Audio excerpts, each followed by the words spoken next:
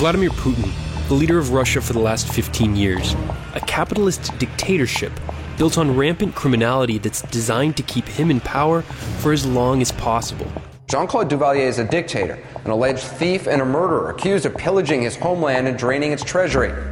You get into power, you become the king or the president, you take money, you steal money, and you enhance your authority because what? That keeps you in power.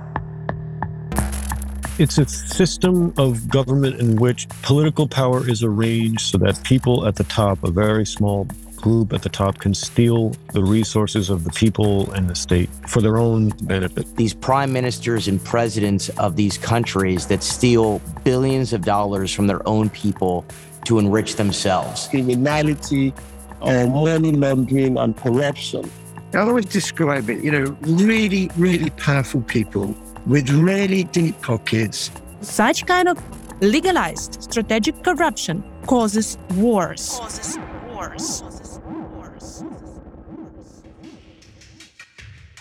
If you're anything like me, you're probably feeling pretty overwhelmed and angry about what's going on in the world. Inflation is through the roof, gas prices are crazy, and now even buying groceries is becoming a luxury. You're probably looking for answers about why things are the way they are. Why did Russia invade Ukraine?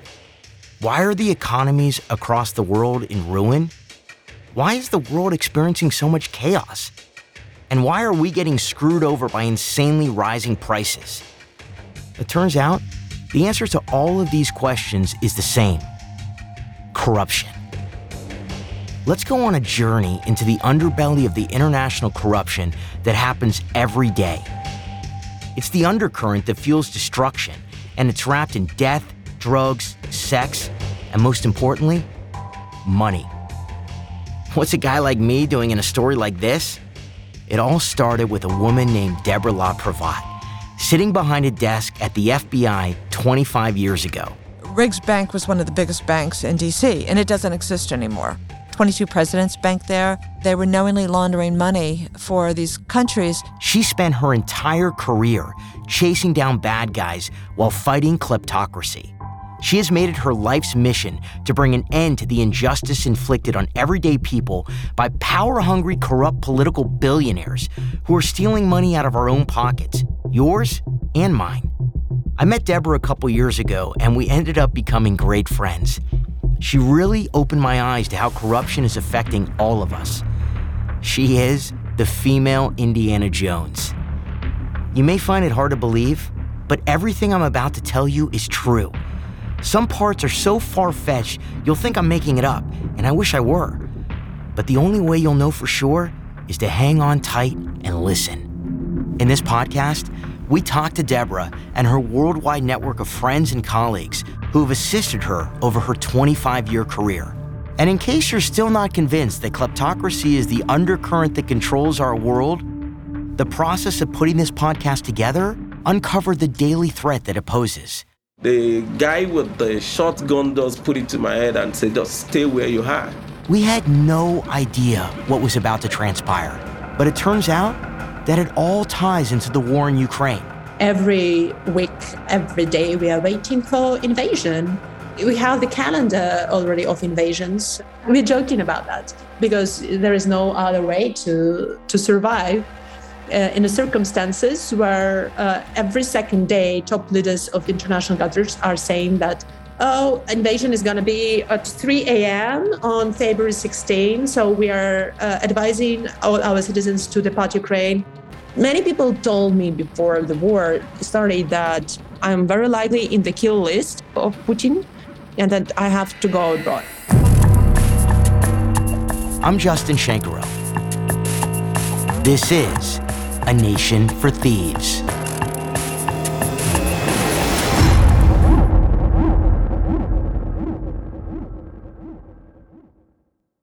First time we spoke, I really was just completely enamored by your upbeat, optimistic enthusiasm. I think we had like a 2-hour conversation about kleptocracy and so many of the cases that you've worked on, and I was just a sponge, soaking it up. Rich business people, nepotism, helping their kids, government officials. But then you really illuminated how there are these prime ministers and presidents of countries all around the world, many of them that steal billions of dollars to enrich themselves. And I thought that was an absolutely fascinating topic, and I wanted to learn about it. I have a question for you. Why did you call me in the first place? Right? What happened? This is Debra LaPrevotte. When I say international FBI corruption agent, what are you imagining? Well, scrub that image out of your head and replace it with a statuesque, athletic, sparkling, blue-eyed, sun-kissed, blonde-haired mom from Virginia who has spent 25 years finding and fighting bad guys. We don't live in the same city, right? That's right. We're 3,000 miles apart, and I'm one of 14,000 FBI agents. And so when somebody says, hey, I want to talk to you, I'm like, why? I'm like, okay. How did it start? What did you hear? What did you see that made you want to reach out? Well, I was riveted by kleptocracy. You talked about it. I heard you speak about it, and I'd never heard about it before. I'd never heard the word kleptocrat. I'd never heard of kleptocracy. I've heard of government officials, stealing money from their people to enrich themselves. I think all of us have heard about that. Mostly I kind of thought about it in the U.S., so that's why I reached out to you, because you started the kleptocracy department in the FBI. So I was talking to the hero, the woman who started this entire department, and I just wanted to pick your brain. I laugh because when you first reached out to me, of course, the first thing I did was check you out, right? He was a child actor when he started acting. I think he started acting at age 6, but he was on the show Picket Fences when he was a kid. And of course, I watched that. I loved that show. And so I knew who he was. At least I knew that part of his acting. I'm an FBI agent. I can find stuff out. And so I took a little deeper dive, and I have to say, I was truly impressed, right? I mean, he speaks Chinese. For anybody who studies languages, it's a very difficult language. He went to Stanford. He has an MBA. The more we got to know each other, we have very like minds in many ways. So it's just been a pure pleasure to get to know and then to work with Justin. The ideas of how do you get kleptocracy out to people? How do you get them interested?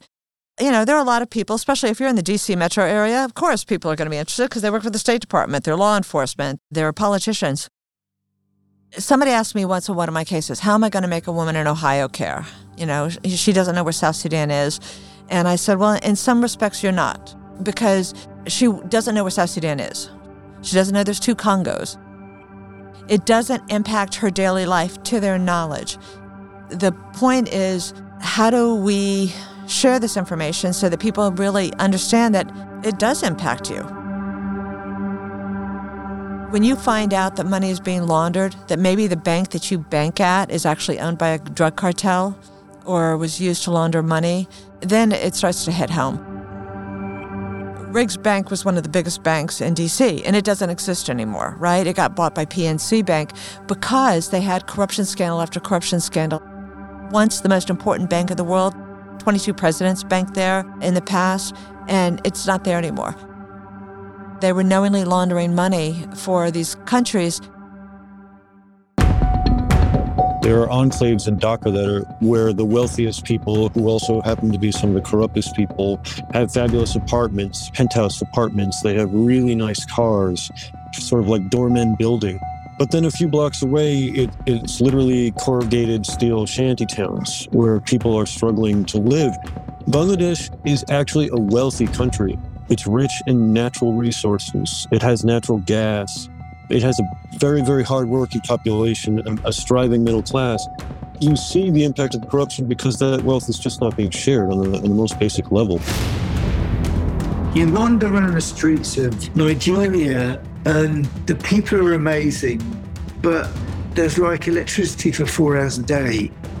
And there's still open sewers in parts of, the town. The infrastructure's half done. The roads are not built properly to the right standard because somebody skimmed off a load of money, so the contractors only laid down half the tarmac that they were going to lay down, and therefore the road's a bit of a dodgy road. And then there's this woman with 7 cases full of jewelry that she just probably wears some of it once and never wear it again. It's kind of wrong, don't you think? Billions of dollars have been laundered through real estate in just the last 5 years. Get this, dirty money from Venezuela has propped up the Miami property market.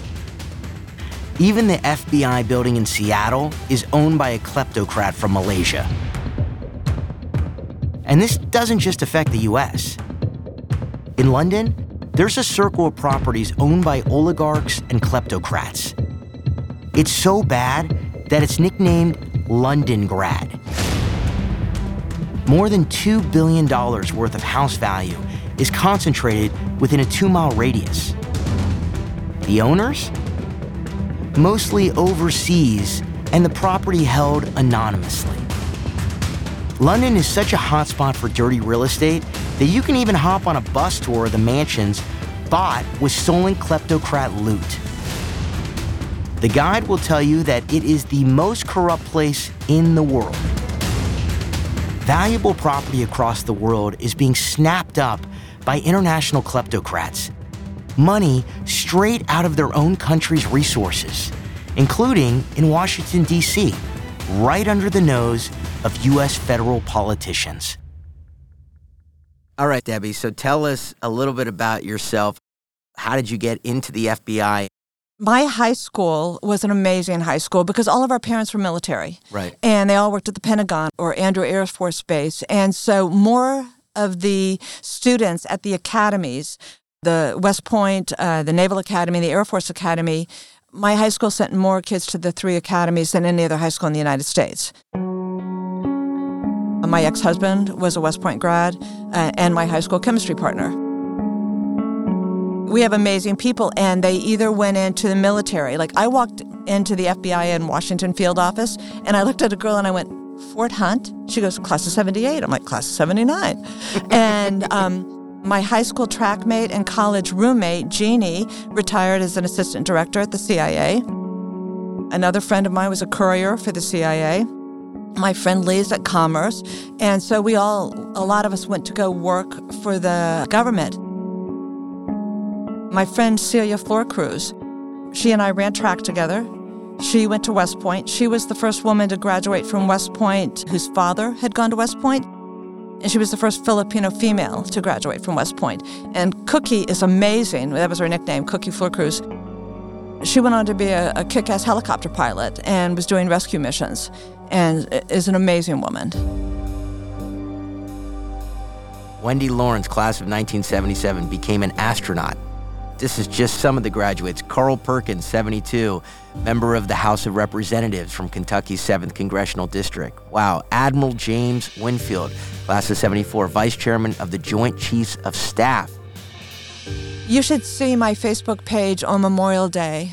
It's photographs of tombstones of our parents who served in the military. All of my friends, like my best friend Donna's dad was a captain in the Navy. My best friend Margie's dad was a pilot. All of our parents were military because that's who lives that close to D.C. at the time. That's so unique. I mean, I've never heard of a story like that. My high school parents worked in kind of the Hollywood industry as producers, or they were actors, or they maybe worked at a restaurant, or perhaps they worked in insurance or real estate. So this is really unique. It's so interesting because they all had interesting careers, but they were driven. They were driven to give back and to do service. And so that's why you see they're working for FEMA, they're working for Commerce, they're working for law enforcement, they're working for the CIA. And then things I didn't know as a kid, but my best friend Donna's Italian, and the Pacini's would be over. Well, I didn't know when I was a kid that Mr. Pacini was the head of the DEA. It doesn't come up at dinner, but I found out later. I'm looking even here, West Point. I mean, there are too many that I'm not even aware of to talk about. I mean, West Point is harder to get into than Harvard. Yeah. Can you talk a little bit about West Point? It is the Army Military Academy, and it is very, very difficult to get into.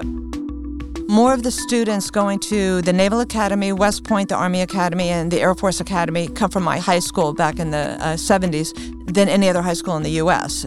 From West Point, from what I know, you actually, I think, have to have a member of Congress write a letter of recommendation. Is that right? Yes, you do. And it is hard.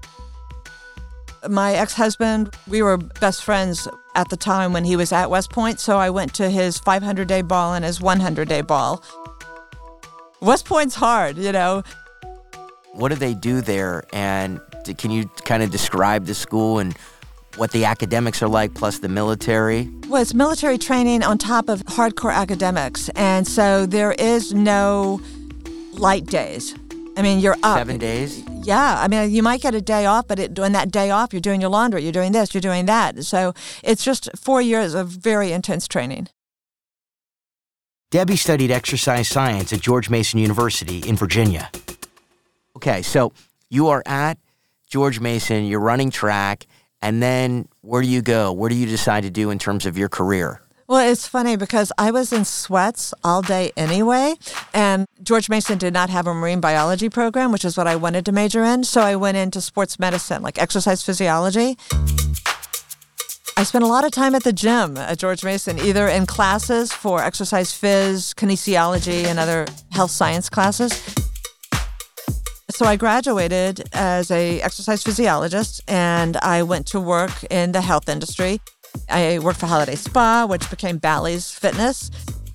I worked for the YWCA in D.C., went to work for the YMCA, the gym, young men. I got married when I was working for the YWCA, and I went down to Norfolk after I got married. You were pretty young. How old were you when you got married? 27. Okay. So, yeah. And I went to work for the YMCA. I saw that there was an opening at the Norfolk Naval Base. I applied as the fitness director and got the position. So for the next 6 years, I was the fitness director. I just have to ask, because being a fitness director of a gym and then deciding to go to be the fitness director of a naval academy, that's a big jump. I mean, I would never think of doing that. So how did you even decide to make that leap? I wanted to do more, and I found out that there was an opening. And so I applied, and, you know, it was completely different, but it's still running programs, right? Running the gym, making sure equipment is there, that it's clean, it's operational. I laughed because I would see admirals, but in sweats. I'd still say, "Good morning, Admiral Claris," but I could ask them questions that other people couldn't. Myself and a captain would approach a door, and we'd both hesitate because as a gentleman, he would open the door for me, and I'm like, "No, sir, you outrank me. I'm getting your door." There'd be that momentary pause of who's going in first. I'm like, "No, sir, you're going in first." I was the only woman fitness director, and most of my coworkers were males. I was going to one of my buildings down by the carrier pier, and I was moving a life cycle from one gym to another. A life cycle is like a bike? Yeah, a life cycle bike, an exercise bike. And so I had to get through a vestibule where I had 2 doors. So I open one door, I'm holding it with my foot, I'm moving the bike in, I set it down, I go to a second set of doors, I'm trying to hold the door with my foot while I move the bike, and I look over and there's a desk, a sign-in desk, and 2 limited duty sailors are sitting at the desk, and they're limited duty because maybe they've hurt their back or hurt their knee, and so they can't be on board ship. And I look over and I realized that it never occurred to either one to come help me. So I look at them and I go, "No, don't get up." And they looked at me like, "We weren't going to." And I'm like, "Yes, I know." That was my point. And so I got the life cycle into the gym. But that day I said, I'm surrounded by mediocrity and I don't want to be. There must be some place where I can go to work every single day where I'm surrounded by excellence. And don't get me wrong, because I am a huge fan of the United States military. I love our military. That one day I said, this isn't where I need to be. So that afternoon, it was the 90s, I went to the library. What's that? I know, right? Hey, I was looking for the card catalog, you know, and the girl looked at me like, "It's on a computer." I checked out every book, like Kessler's books inside the FBI, you know, the history of the FBI. And I went home and I read them all. Weeks later, you know, I discussed it with my husband at the time, and I said, you know, I really want to be an FBI agent. And so I applied, and I test very well. I passed the first set of tests. I got called back for a second set of tests. I go in later for a series of interviews where they're testing your honesty, your integrity, your ability to encapsulate and summarize a crime scene. Right now, like 20,000 people a year apply to be FBI agents, and we hire about 1,500. It's not easy to get into. In October of 1995, I got a letter that says, "Congratulations, you've been accepted to the FBI Academy." I remember driving on to the FBI Academy, seeing the sign that says, "Welcome to the FBI Academy," and thinking, oh my gosh, I made it. There are still days where I'm like, how did I get in? But I'm very grateful. I could not have found a better career for whatever my skills are, but it was a perfect fit.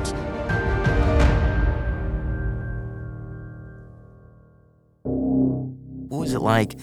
You enter, is it Quantico? Yeah. The only reason I know that is because of the NBC show. Quantico is the FBI Academy, and it's so interesting because there's certain parts, right? There's the FBI Academy where you go to class every day and you're learning constitutional law, and then later in the day you'll break and you'll go down to the gym for ground fighting school. At 2 o'clock, you're out on the firing range and you learn how to combat load a Remington shotgun, how to shoot an MP5 machine gun. At the time, I had a 6 Sauer. I now carry a Glock.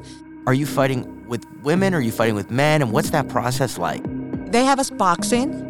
Ground fighting school, a lot of it is weapon retention. You're fighting men, you're fighting women, you're fighting everyone because it's real life scenarios. So of course I'm fighting. There were times where it was unfortunately comical.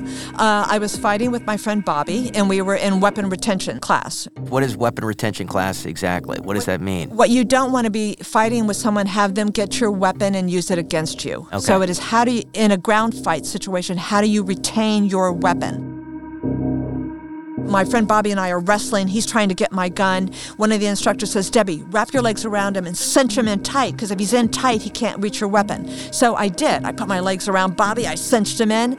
And then Bobby stood up with me attached. And I'm like, I raised my hand to the instructor and I go, "Excuse me, but my assailant is walking away with me." And he laughed and he goes, "Headbutt him." And I'm like, well, that's going to hurt.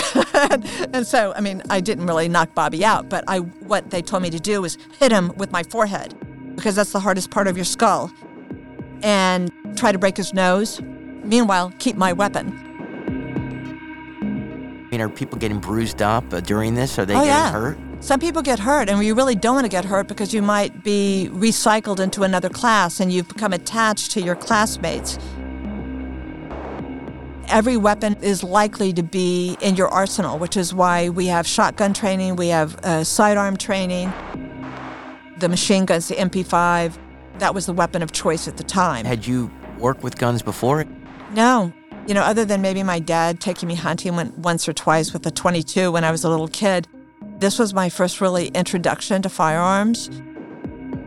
It's interesting because you might be on the firing line, 50 people, 25 on each side of you, and you're all the target turns and you have to shoot. And the guy next to you was a state trooper for 8 years. All 50 of his shots were in the size of a baseball. Mine were not.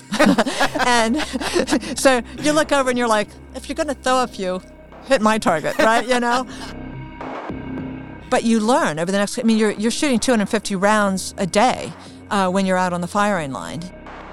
And what's really interesting is you practice shooting with both hands, because if you get shot in one hand, can you transfer your weapon and shoot with the other? If you're right-handed and your right hand gets shot, how are you going to do an effective magazine change? So how to put your gun in the crook of your knee, put in a new magazine, chamber it around, and then bring the gun back up.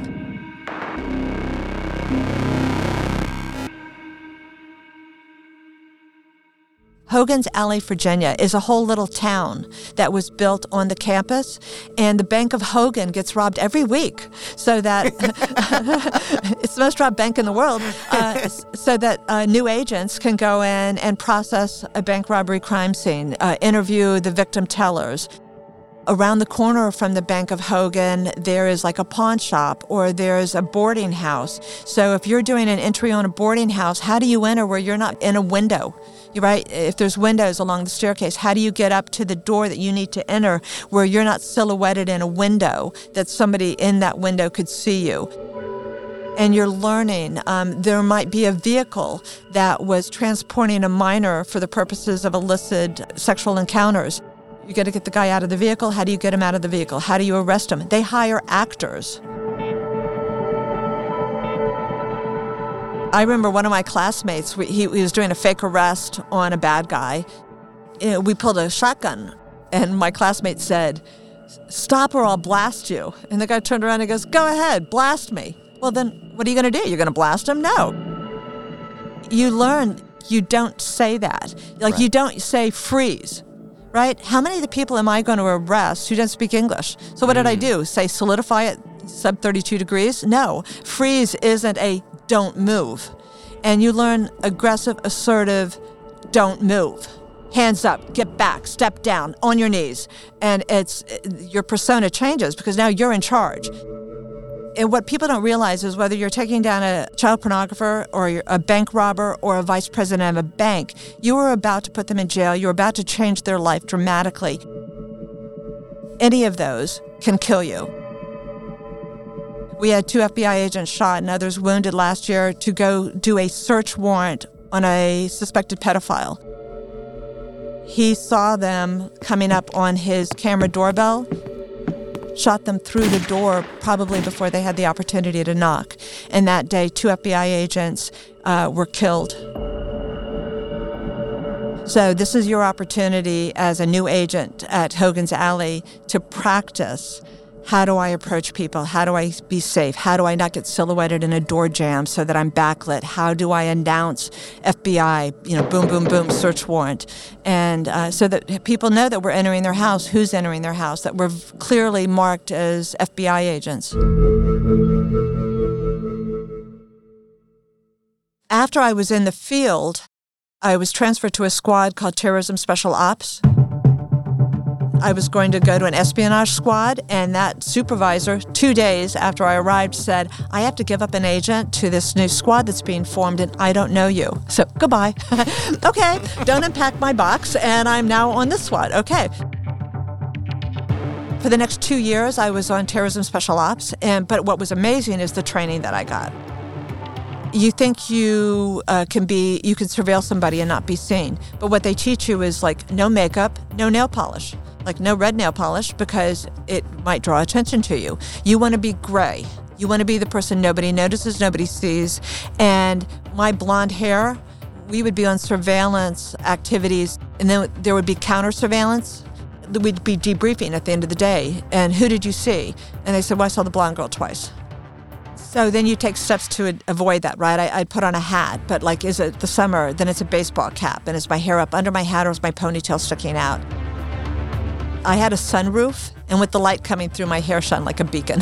So, what you learn is like, okay, baseball cap, no makeup, no nail polish, drab clothes. So you enter Quantico, the FBI Academy, and you have a 6-year-old daughter at the time. What was that like to leave her, and how old were you when you came into the FBI?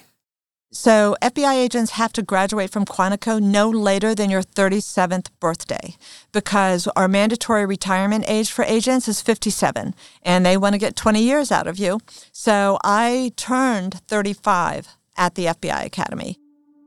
Leaving my daughter was the hardest part because she was 6 years old and I'd never been away from her since her birth, except, maybe like a week for a vacation with my husband. But I called every single day. So every night I would call before she'd go to bed and talk to my daughter. And except for the first 2 weekends when I wasn't allowed to go home as a new agent, I was allowed to go home the other weekends. So when my class ended at 5:15, I was in my car driving to Norfolk. And it's like 3-hour drive. And then I'd get there, tuck my daughter in, spend the weekend with her, and Sunday evening drive back, ready for class Monday morning. Can you take us back to the day where you graduated Quantico? Your daughter's there. Is your husband there? That was an interesting day because while I was at Quantico, I realized that my husband wasn't so gung-ho about me being an FBI agent. It was 2 weeks before graduation, and I just realized he's not coming. He didn't call me to say, like when I call my daughter every night, he didn't say, okay, like, how do I get onto Quantico? Where do I park? And so I called my mom and my dad, and I said, I want my daughter at my graduation. So my mom and dad picked up my daughter, and she was there. My best friend, Donna Minacci, and her husband were there. And that's who came to my graduation. So I graduated, and 2 weeks later, I reported to my first office in Detroit, Michigan. The first day there, I was served with divorce papers.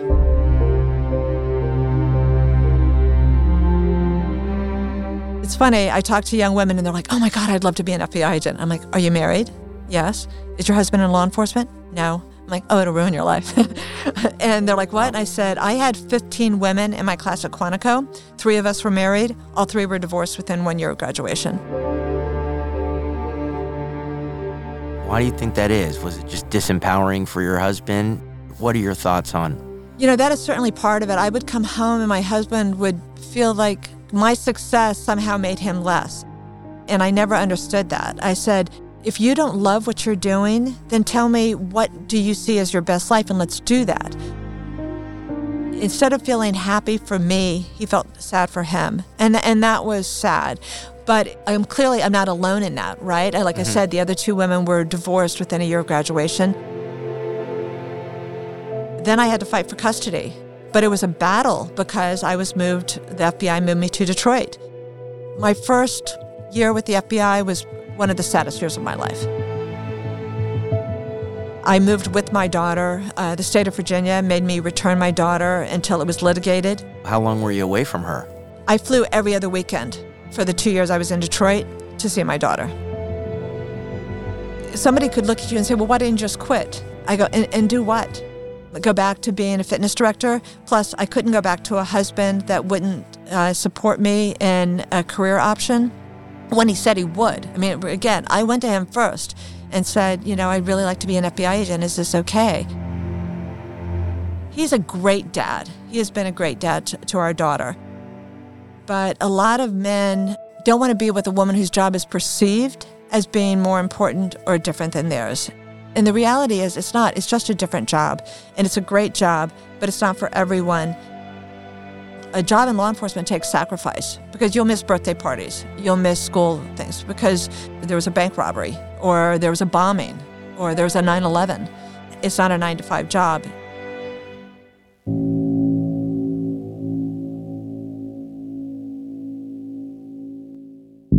In 2008, Debbie was called to the site of a Learjet plane crash in the center of Mexico City. A former narcotics and corruption prosecutor, as well as Mexico's Secretary of the Interior, who had come under scrutiny for abuse of power related to kleptocracy, were on board when the plane went down. They were both killed. The then president of Mexico believed it may have been a cartel hit. There are moments in an FBI agent's life that does sound and look like TV FBI. Got a phone call one night, I think it was 1 or 2 in the morning, and it said, Learjet crashed in Mexico City, killing 8 on board, 8 on the ground, 44 people injured. It may have been a cartel bomb on the aircraft. The president of Mexico has requested the assistance of the FBI to help determine the cause of the plane crash. Myself and several other agents from the Washington field office all met at the airport. I flew down on the director's G5, and I watch Criminal Minds. They always have the G5 jet. I'm like, how did we get it? So we flew down to Mexico City, and it was TV FBI. We landed at the airport. We had FBI gear on. The president of Mexico said, I would prefer it if you didn't wear FBI gear. Why would he say that? That wasn't conveyed to us, but it could be that he just didn't want it out that he had asked at that time for international assistance. Right. Everything I had packed pretty much said FBI all over it, T-shirts, raid jacket. What's in the gear? Well, it's a hard hat. Am I going into a building? Is the building secure? Is there rubble?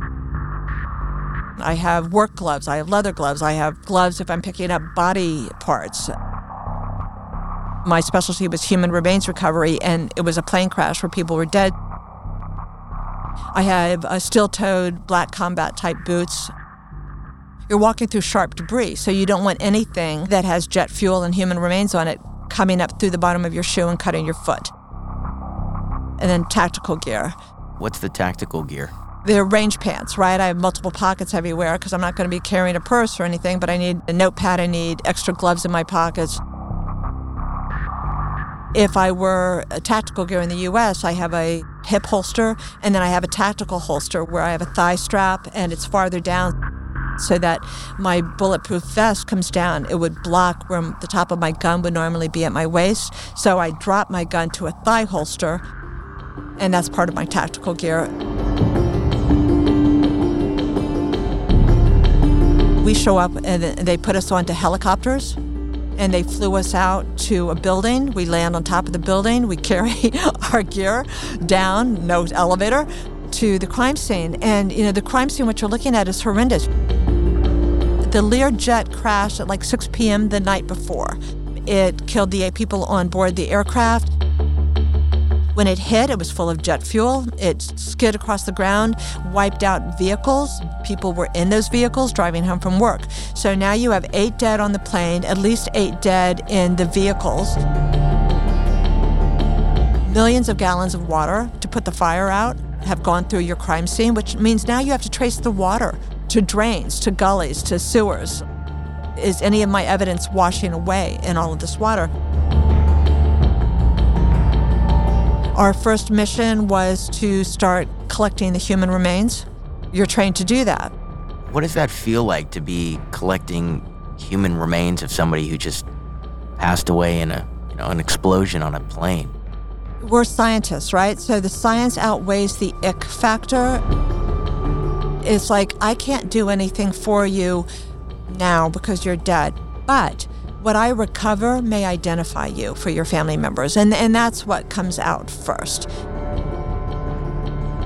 If you've worked with dead bodies, then you see things like we're all made up of parts. So like in this particular scene, I had a hand trowel, like a gardening hand trowel in my hand, and I was sifting through material because I'm looking for small body parts, fingers, elbows, toes, whatever. And I looked down and I went, oh, nostrils. And so I had someone's nose and part of their upper lip. Later I found 4 teeth and part of a lower jaw mandible. Each piece gets picked up, bagged, the location where it was identified, who recovered it, I did, and it goes to the medical examiner.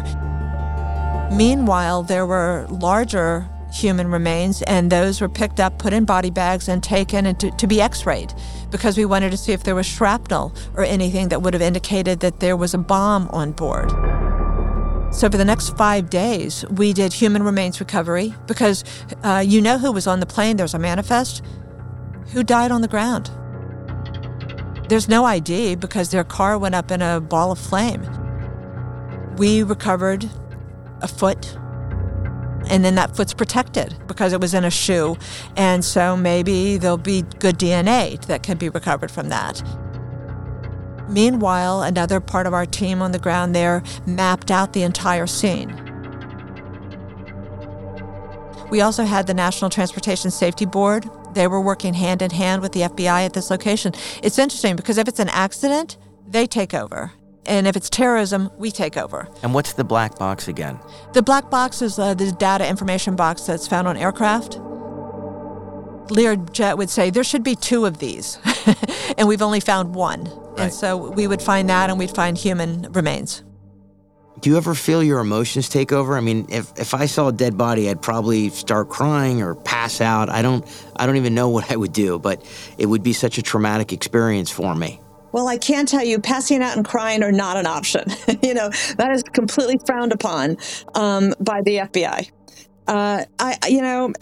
It is what it is. I think if you're okay with dealing with human remains, you're one of the people who volunteers to be trained on human remains recovery and how to recover, whether it's post-blast investigations where you're recovering human remains after an explosion or other horrific incidents like tsunamis, plane crashes, train derailments. All of those things are when the FBI might be called in to do human remains recovery.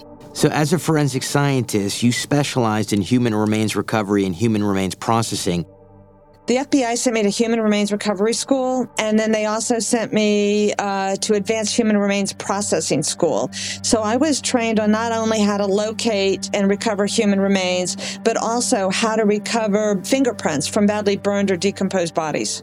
And do you get called on frequently to use those skills? You would be surprised.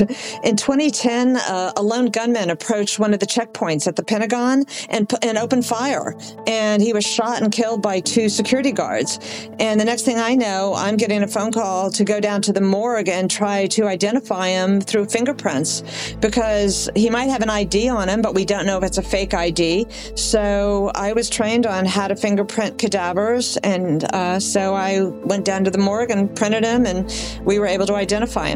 And when you say identify, what does that mean? Are there bodies? Are they unclaimed bodies? Is this kind of like a John Doe and a Jane Doe situation? Well, it differs in each situation, but I will tell you, we got called to assist a morgue once because they had 17 bodies in their refrigerator that had never been claimed or identified. And a lot of people are never identified. You know, people die without ID on them. They might be homeless, maybe they got mugged, maybe they're in the country illegally, so that there's no identification on them when they die. Nobody's reported them missing, and nobody's come in to claim a body. So the morgue will make every attempt to identify who these bodies are so that they're not buried in unmarked graves.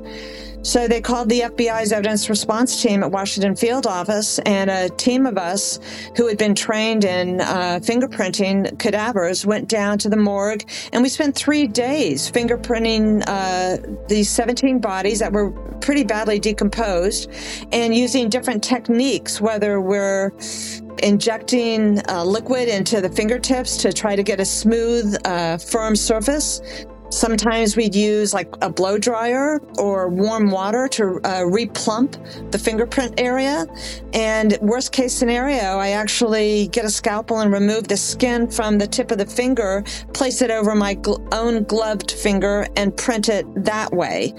And, you know, that's how we work to identify these 17 bodies. And I'll tell you, after 3 days, I called my daughter and I'm like, hey, look, we need to go out to dinner because I can eat dinner, but I can't cook dinner. And so we went out for Chinese food. Debra seized more than $1 billion from power-hungry politicians. She went on to become the lead authority in international money laundering, recognized by the FBI as the top expert on tracing and restraining dirty funds.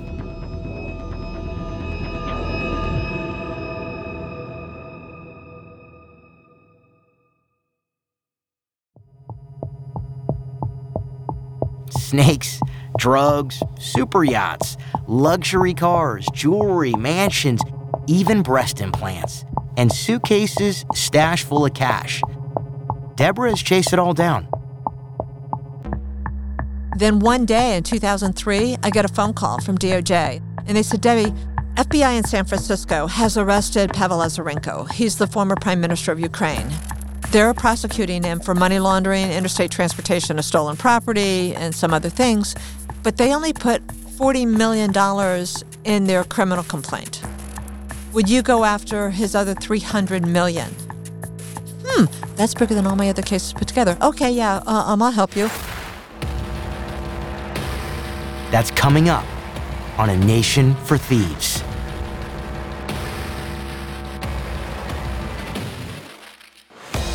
A Nation for Thieves is narrated by myself, Justin Shankero, with Debra LaPrevotte. Produced by Charlie Webster and Jackson McLennan. Edited by Nicholas Palella. Music by Sean Hedinger. Executive producers, Charlie Webster, Justin Shankero, Stephen Neely, and Debra LaPrevotte. Audio courtesy of CNN. Lionsgate Sound, engineered by Pilgrim Media Group. For more information, go to lionsgatesound.com.